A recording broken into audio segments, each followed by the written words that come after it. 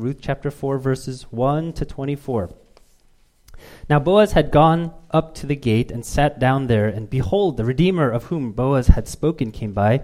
So Boaz said, "Turn aside, friend, sit down here." And he turned aside and sat down. And he took 10 men of the elders of the city and said, "Sit down here." So they sat down. Then he said to the Redeemer, "Naomi, who has come back from the country of Moab, is selling the parcel of land that belonged to our relative Elimelech. So I thought I would tell you of it and say, buy it in the presence of those sitting here and in the presence of the elders of my people. If you will redeem it, redeem it. But if you will not, tell me that I may know, for there is no one beside you to redeem it, and I come after you." And he said, "I will redeem it." Then Boaz said, "The day you buy the field from the hand of Naomi, you also acquire Ruth the Moabite, the widow of the dead, in order to perpetuate the name of the dead in his inheritance." Then the Redeemer said, "I cannot redeem it for myself, lest I impair my own inheritance. Take my right of redemption yourself, for I cannot redeem it." Now this was a custom in former times in Israel concerning redeeming and exchanging. To confirm a transaction, the one drew off his sandal and gave it to the other, and this was a manner of attesting in Israel. So when the Redeemer said to Boaz, "Buy it for yourself," he drew off his sandal. Then Boaz said to the elders and all the people, "You are witnesses this day that I have bought from the hand of Naomi all that belonged to Elimelech and all that belonged to Chilion and to Mahlon. Also Ruth the Moabite, the widow of Mahlon, I have bought to be my wife to perpetuate the name of the dead in his inheritance, that the name of the dead may not be cut off from among his brothers and from the gate of his native place. You are witnesses this day." Then all the people who were at the gate and elders said, "We are witnesses. May the Lord make the woman who is coming into your house like Rachel and Leah, who together built up the house of Israel.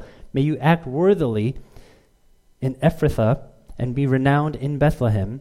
And may your house be like the house of Perez, whom Tamar bore to Judah, because of the offspring that the Lord will give you by this young woman." So Boaz took Ruth, and she became his wife, and he went into her. And the Lord gave her conception, and she bore a son. Then the woman said to Naomi, "Blessed be the Lord, who has not left you this day without a redeemer, and may his name be renowned in Israel. He shall be to you a restorer of life and a nourisher of your old age, for your daughter-in-law who loves you, who is more to you than 7 sons, has given birth to him." Then Naomi took the child and laid him on her lap and became his nurse. And the women of the neighborhood gave him a name, saying, "A son has been born to Naomi." They named him Obed. He was the father of Jesse, the father of David. Now these are the generations of Perez. Perez fathered Hezron. Hezron fathered Ram. Ram fathered Aminadab. Aminadab fathered Nahshon. Nahshon fathered Salmon. Salmon fathered Boaz. Boaz fathered Obed. Obed fathered Jesse. And Jesse fathered David. This is the word of the Lord. If you look at newspapers, especially during this time of year, you see a lot of media outlets kind of doing these review of 2017. And I don't know about you, but 2017 seemed like a pretty eventful year, right? I think a lot happened. It started with this kind of crazy election that I think is probably one of the more memorable elections that we've had. It's been filled with all kind of racial division and even in some cases racial violence. There were all these massive hurricanes. There was a massive shooting in Las Vegas. More recently, you have all these revelations of sexual misconduct. Globally, you have this escalation that seems to be taking place with North Korea. And it just seems like a very full year of things that are happening, not only here, but in the world. And I was thinking about this. It's pretty crazy, even here in New York. Do you remember when, I think we had at least 2 terrorist attacks where this one guy drove a van and ran over people downtown. And then even more recently, we had a guy detonate this pipe bomb near Port Authority. And for some reason, it doesn't feel like those stories got as much attention or is not as memorable as some of the other things that happened. And that just kind of tells you what kind of a crazy year it's been, that even a major thing like that, something as memorable like that, is somewhat not as memorable maybe as some of the other things that are taking place in 2017. And you kind of add the layer to what's going on in terms of events in the world to what might be going on in our own individual personal lives. There might be a lot going on in our lives as well. Maybe some of us have lost loved ones, or loved ones have gotten sick, or maybe some of us have lost a job, or maybe even as simple as some of us have lost friends because they simply just moved away this year, which is kind of the nature of the city. And I think in the midst of these things, we ask this question, where is God and what is he doing? Right? Where is God and what is he doing in the midst of what can appear to be chaos? And I think the book of Ruth is a nice book, and it's a nice story because it gives us an answer to these very important perennial questions. And the answer is this: God is always there. God is always present, even when he seems hidden. God is always at work, directing things, orchestrating things, and bringing to fruition his divine purposes and his divine plans. And we see it even in this story, even in this somewhat insignificant family in this insignificant little town of Bethlehem. What is Bethlehem? Who are these people? And yet God is active in this family as well. Now, for the benefit of those who haven't been here during the series, whether you're from City Grace or maybe this is your first time visiting, I do want to briefly just summarize the story just so you can follow what's going on in this last scene. And basically, the story begins with this married couple named Naomi and Elimelech, and they moved to Moab away from their home in Bethlehem because there's a famine. And what ends up happening in Moab is, they have two sons. Their two sons marry foreign Moabite women, and then tragedy strikes Naomi. Her husband dies, and after about 10 years, I guess, of marriage of her two sons to these foreign Moabite women, her two sons also die.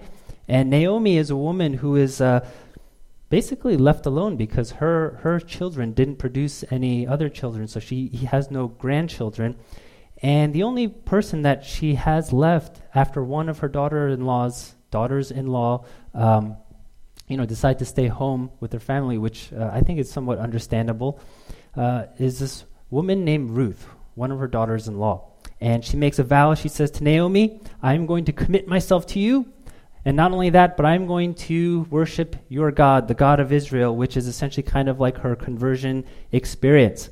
What then happens is Naomi and Ruth, they go from Moab and they go back to Naomi's home in Bethlehem. Ruth goes out to glean in the fields, which is basically to pick up some of the ears of grain that the harvesters dropped. And she happens to find herself in a field of a guy named Boaz. And Boaz is a good man. He's a righteous man, and he extends a lot of kindness and generosity to both Ruth and Naomi. But he also happens to be a kinsman redeemer. In other words, he happens to be the very guy who would be charged with taking care of this family. He would be the very guy who's supposed to take the responsibility of redeeming this family. And Ruth happens to glean in his field. One of the things kinsman redeemer would do is they would marry widows of relatives. And they would do that in order to care for that widow and in order to care for their descendants. And in a sense, this is kind of literally like a match made from heaven. Ruth, foreign Moabite, Boaz, kinsman redeemer, they meet. Now, if you don't believe in God, the only way you can conclude this little story is basically say, wow, these are an amazing set of coincidences. It's just amazing how these two people happen to meet. Ruth happens to go to a field of a man who happens to be the kinsman redeemer, who also happens to be a good, generous, and righteous guy, who also happens to be the key to making Naomi's family whole again. But that's one of the lessons that this book is trying to teach here, is that these are not simply coincidences, these are not simply lucky breaks, but this is a result of a God who is actively, providentially at work in orchestrating these things to bring Naomi from a place of emptiness to a place of being filled. If you're familiar with certain passages in the New Testament, there is a verse in Romans 8:28, and it says this: we know that for those who love God, all things work together for good. And I've always thought the book of Ruth is a great accompanying story to that verse, to what Paul says in that verse, because God is working all things together for good. Is he doing that even when things don't look good? Yeah. Is he doing that even when things don't feel good? Yeah. Was God doing that even when Naomi's husband died and her two sons died and she was left empty? The book of Ruth is trying to say, yes. Even there, God is working all things together for good? And these are the kind of questions that I think come up in the midst of suffering and hardship. Things like, is God really in control of all things?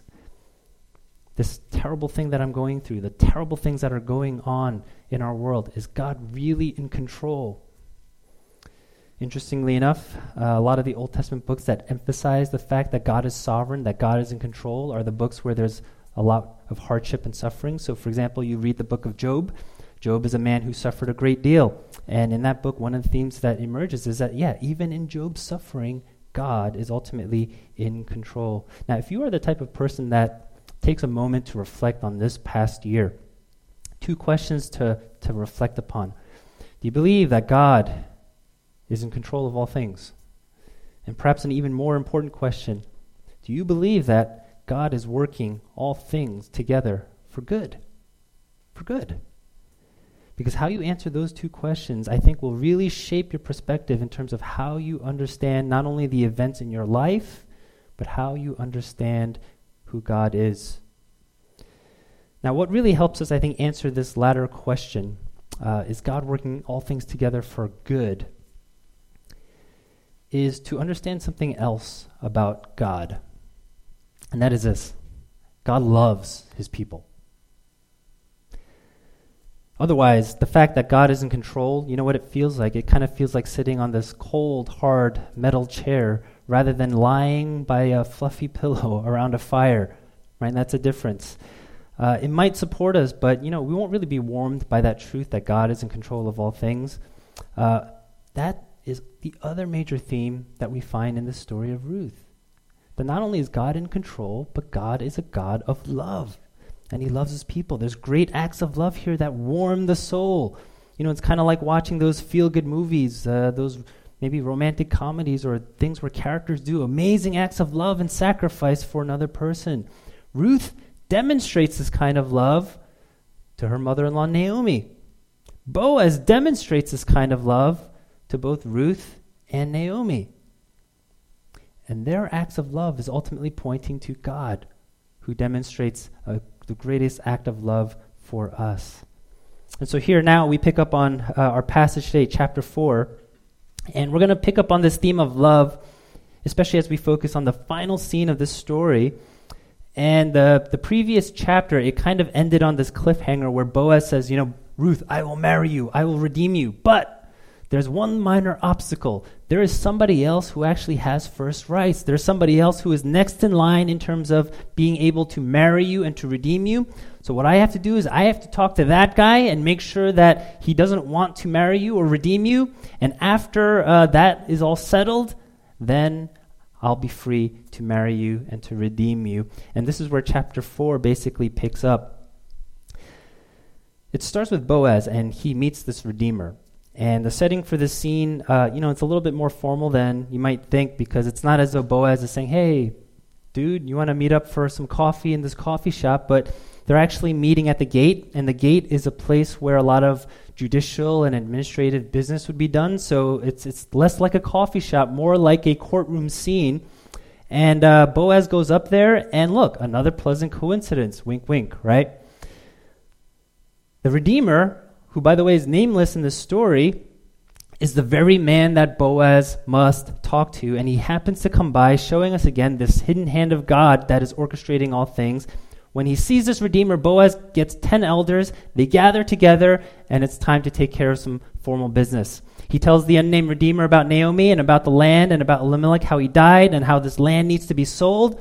And at this point, Boaz only mentions the land. He doesn't mention anything about Ruth. And this Redeemer says, oh, okay, I will redeem it, right? I will buy this land. And it sounds like a pretty good investment to him. He gets to buy the land, and there's probably a good chance that he's going to benefit and to profit from this land. But then Boaz throws a wrench into that plan, and he also then tells him about Ruth. And he says, not only, with this land also comes this Moabite woman named Ruth, and you must redeem her as well. And you see, the addition of Ruth actually messes things up a little bit, and it makes this proposal significantly less attractive to this unnamed Redeemer. And we can confirm that because he changes his mind at the end, and he says, I cannot redeem it for myself, lest I impair my own inheritance. You see, buying the land is pretty good investment, and it'll dish out some good return on that investment. But when you add Ruth to the equation, things change. Acquiring the land plus Ruth actually ends up becoming a loss. It becomes more costly to this redeemer. Anybody who's financially savvy, and if you work in finances, right, you make an investment. A good investment is one in which you gain more profit and you minimize your losses. This is not a good investment. A financial advisor would say, don't invest in this, right? You're going to end up paying more. And I think, for the common person, for the average person, we look at this situation and we might say, yeah, I wouldn't do that too. I wouldn't put that investment in. He is simply doing what other people would do. And in a way, I think he's a good comparison to Orpah. Orpah, who is Orpah? She was the other daughter-in-law. And basically, she didn't do anything wrong or evil per se. But when Naomi said, stay home, stay in Moab, don't come with me, right? Stay with your family. There's security here. There's comfort here. Orpah said, okay, I'll do it, right? And again, things that many of us would do as well. But you see, I think both Orpah and this unnamed redeemer, they kind of serve as foils. A foil is basically a character who highlights the characteristics of another character. So Orpah, I think, highlights the love and devotion of Ruth, and this unnamed redeemer highlights the love of Boaz, the sacrificial love of Boaz. Now, I want to interrupt this story for a bit and just make one observation. We tend to be a people who want to look for meaning in our lives and look for significance in our lives. And I think one of the striking things about this story is that the ones who are the most significant here are the ones who are able to show the greatest love when the ordinary opportunity comes around in order to show that kind of love. And sometimes I get the feeling that we wait for something extraordinary to happen in our lives in order to make an impact or in order to change the world. But perhaps we should ask ourselves whether we're missing these ordinary opportunities to show love to someone as they come into our lives. Because in a sense, I think we'll be faced with these very similar situations or decisions of Orpah and this redeemer, though, of course, to different degrees. And the question will be, do I choose my own comfort and do I choose my own security? Or do I exercise some courage and some sacrifice and generosity in order to love another person? And I suspect that is going to be difficult for many of us, but consider that that might be one of the most significant things we can do in our lives. Now, as we return to the story, this is how it concludes. The unnamed redeemer says he will not redeem Ruth, and instead, he's going to give his rights of redeemer to Boaz. And after some formalities take place, like taking off your sandal, which is kind of strange, but after some formalities take place, Boaz becomes the redeemer. He takes Ruth as his wife. She conceives, and they give birth to a son named Obed. Now, there's a little bit of mystery in terms of how, or there's very little mystery, I should say, in terms of how we should interpret all of these events. The narrator makes it very clear because the first thing he says is this, the Lord gave Ruth conception. God made it happen. For whatever reason, 10 years of being married to Naomi's two sons, they couldn't give birth to any children. But here with Boaz, the Lord gave them this son. Second, in verse 14, you have the voice of some anonymous women, and they say this, "Blessed be the Lord, who has not left you this day without a redeemer.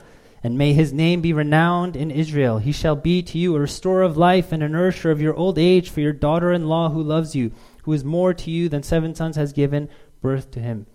And these women say, Naomi, the Lord is the one who blessed you, not just these random set of circumstances and coincidence. The Lord is the one who did it for you.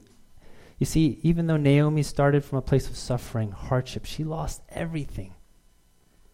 She finds herself in a place of being filled because the Lord did it. He orchestrated. He made it happen. Now, when I first read this, I thought the Redeemer that they're referring to is Boaz, but then you read it a little bit more carefully, and they're actually referring to Naomi's grandson, Obed. And you see the gift of his life would restore Naomi's life and nourish her in her old age. And for Naomi, Obed represents all good things. It is her hope. It is her security. It is her purpose. And it is her meaning in life. And the Lord brought Naomi out of the depths of famine and despair, now to a place of joy and fullness. How? Think about this. How did God do it?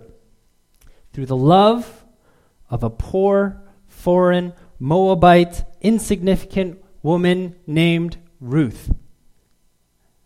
And that's why the women say to her, "For your daughter-in-law who loves you, who is more to you than 7 sons, has given birth to him."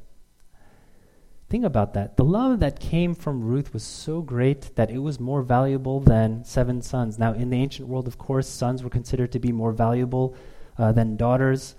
And they're saying that even 7 sons, even things that people long for in terms of lineage, the love of your daughter-in-law is far more valuable than even that. You see, to have that kind of love from even one person, I think it's better than anything else that our hearts could possibly treasure. You know, that kind of love, have you experienced that kind of love from a person? This kind of devotion, this kind of sacrifice that Ruth showed from Naomi. Have you experienced it in your life? Well, perhaps from a human, perhaps not. But do you know that this love is actually available to you and me? How? It's available to us in the person of Jesus Christ. And you know, to have that love is more than 7 sons, more than 7 promotions, 7 careers, 7 apartments, 7 jobs, $7 million, 7 boyfriends, 7 girlfriends. Whatever it is in your heart that you treasure and you turn for your hope and for your security and for your meaning, the love of Christ is better than 7 of those things. You know, the average person probably wouldn't risk personal wealth in order to redeem another. I think most people are probably generous insofar as it doesn't cost them anything. So we tend to be, I think, generous with our excess, but we won't be generous in our poverty or to the point where it actually hurts us. Boaz is generous to the point where it actually is very costly for him, financially speaking. And of course, what does that point to? It points to the costly sacrificial love of Christ. Jesus, he gives up his life so that we could have it. He gives up his glory so that we might have this wonderful inheritance that awaits us in heaven. He empties himself and becomes poor so that we might become filled and be rich in him. He offers his blood and spiritually bankrupts himself. Why? So that the debt of our sin might be paid in full and forgiven. You know, friends, I don't know what kind of year you've had. You may not have had the greatest year. You might mark 2017 as even perhaps one of the worst years you've had because you've lost so much. But I tell you this, if you have the love of Christ, that is more valuable than gaining 7-fold of that which you may have lost this year. Consider that. You know, it took a while for Naomi to see the value of the love that Ruth showed to her. And it might take a while for us to really see the value of the life that Christ has shown to us. But I hope and I pray that we have the equivalent of these women in the neighborhood who can remind us of this great and wonderful and beautiful, incredible reality. Because you know what happens when we start to lose the forest for the trees, especially when some of the trees are on fire, we need somebody to remind us, look, the forest is big, and there is a God who is gracious and full of love, who is in charge of the entire forest. Now I want to end with a little bit of a challenge, because not only do we want to reflect on this past year, but looking forward to 2018, reflecting on ways in which we can grow, I look out here and I think there's probably a lot of nice people here, just genuinely nice people. But I think what we need, more than just nice people, I think we need loving people. That means sacrificial people, giving up our securities, our comforts, our time, our energy, our money for the sake of others. You know, in this past year, if it's emphasized, I think anything, it's that, there's a lot of not good relationships in the world. There's a lot of division. There's a lot of tribalism. There's a lot of judging other people, judging the other. There's not a lot of embracing the other and absorbing the other. And even within our small communities, probably loving one another is one of the greatest challenges that we have. But at least as Christians or as believers or as the church, we have a message and we have a person who has given us the resources to do that, who has poured out that kind of love in such a way that we have the empowerment to be able to love others in such a way. Because you see, in the final analysis, a life of love is a life that is charged with meaning and significance. A life of love is one that is full. There's a theologian named B.B. Warfield, and he has this wonderful paragraph in one of his more theological books, so you'll have to excuse the theological density of it. But I do want to read the paragraph because I think the last line is so beautiful. And this is what he writes. He says, "Self-sacrifice brought Christ into the world, and self-sacrifice will lead us, his followers, not away from, but into the midst of men. Wherever men suffer, there we will be to comfort. Wherever men strive, there will we be to help. Wherever men fail, there will we be to uplift. Wherever men succeed, there will we be to rejoice. Self-sacrifice means not indifference to our times and our fellows. It means absorption in them. It means forgetfulness of self in others. It means entering into every man's hopes and fears, longings and despairs. It means many-sidedness of spirit, multiform activity, multiplicity of sympathies. It means richness of development. It means not that we should live one life, but 1,000 lives, binding ourselves to 1,000 souls by the filaments of so loving a sympathy that their lives become ours." This is one of the most beautiful paragraphs I've read in a while, and I love that last line. It means not that we should live one life, but 1,000 lives. When we bind ourselves to others in love, when we take the chance and the courage to absorb other people's hopes and fears and despairs, we live 1,000 lives. And what is more beautiful than that, than living a life such as that? There's something incredibly difficult about that, I know. But the gospel says Jesus did it for us. And if you believe that, how do we not do that for others? It's kind of like being invited to, this is an illustration just because it's cold outside. Imagine you're outside for hours and someone invites you, come on in. I have a fireplace here. Come on in and sit by the fireplace. And you go in, oh, I'm out of the cold and I can get warm again. And then you hear somebody else knocking, hey, stay out there. That's kind of what it is. But you see, Christ has invited us to sit by the warmth through his love, and that gives us every empowerment to do the same for others. Now, I'll also say this. I don't think you'll be able to absorb people in love unless you remember daily the love of Christ for you. That would actually be like inviting people to a fire when you're outside and you yourself are not being warmed by the fire because you're nowhere near the fire. And so as you reflect upon this past year, maybe ask yourself this. First, how many lives have you lived?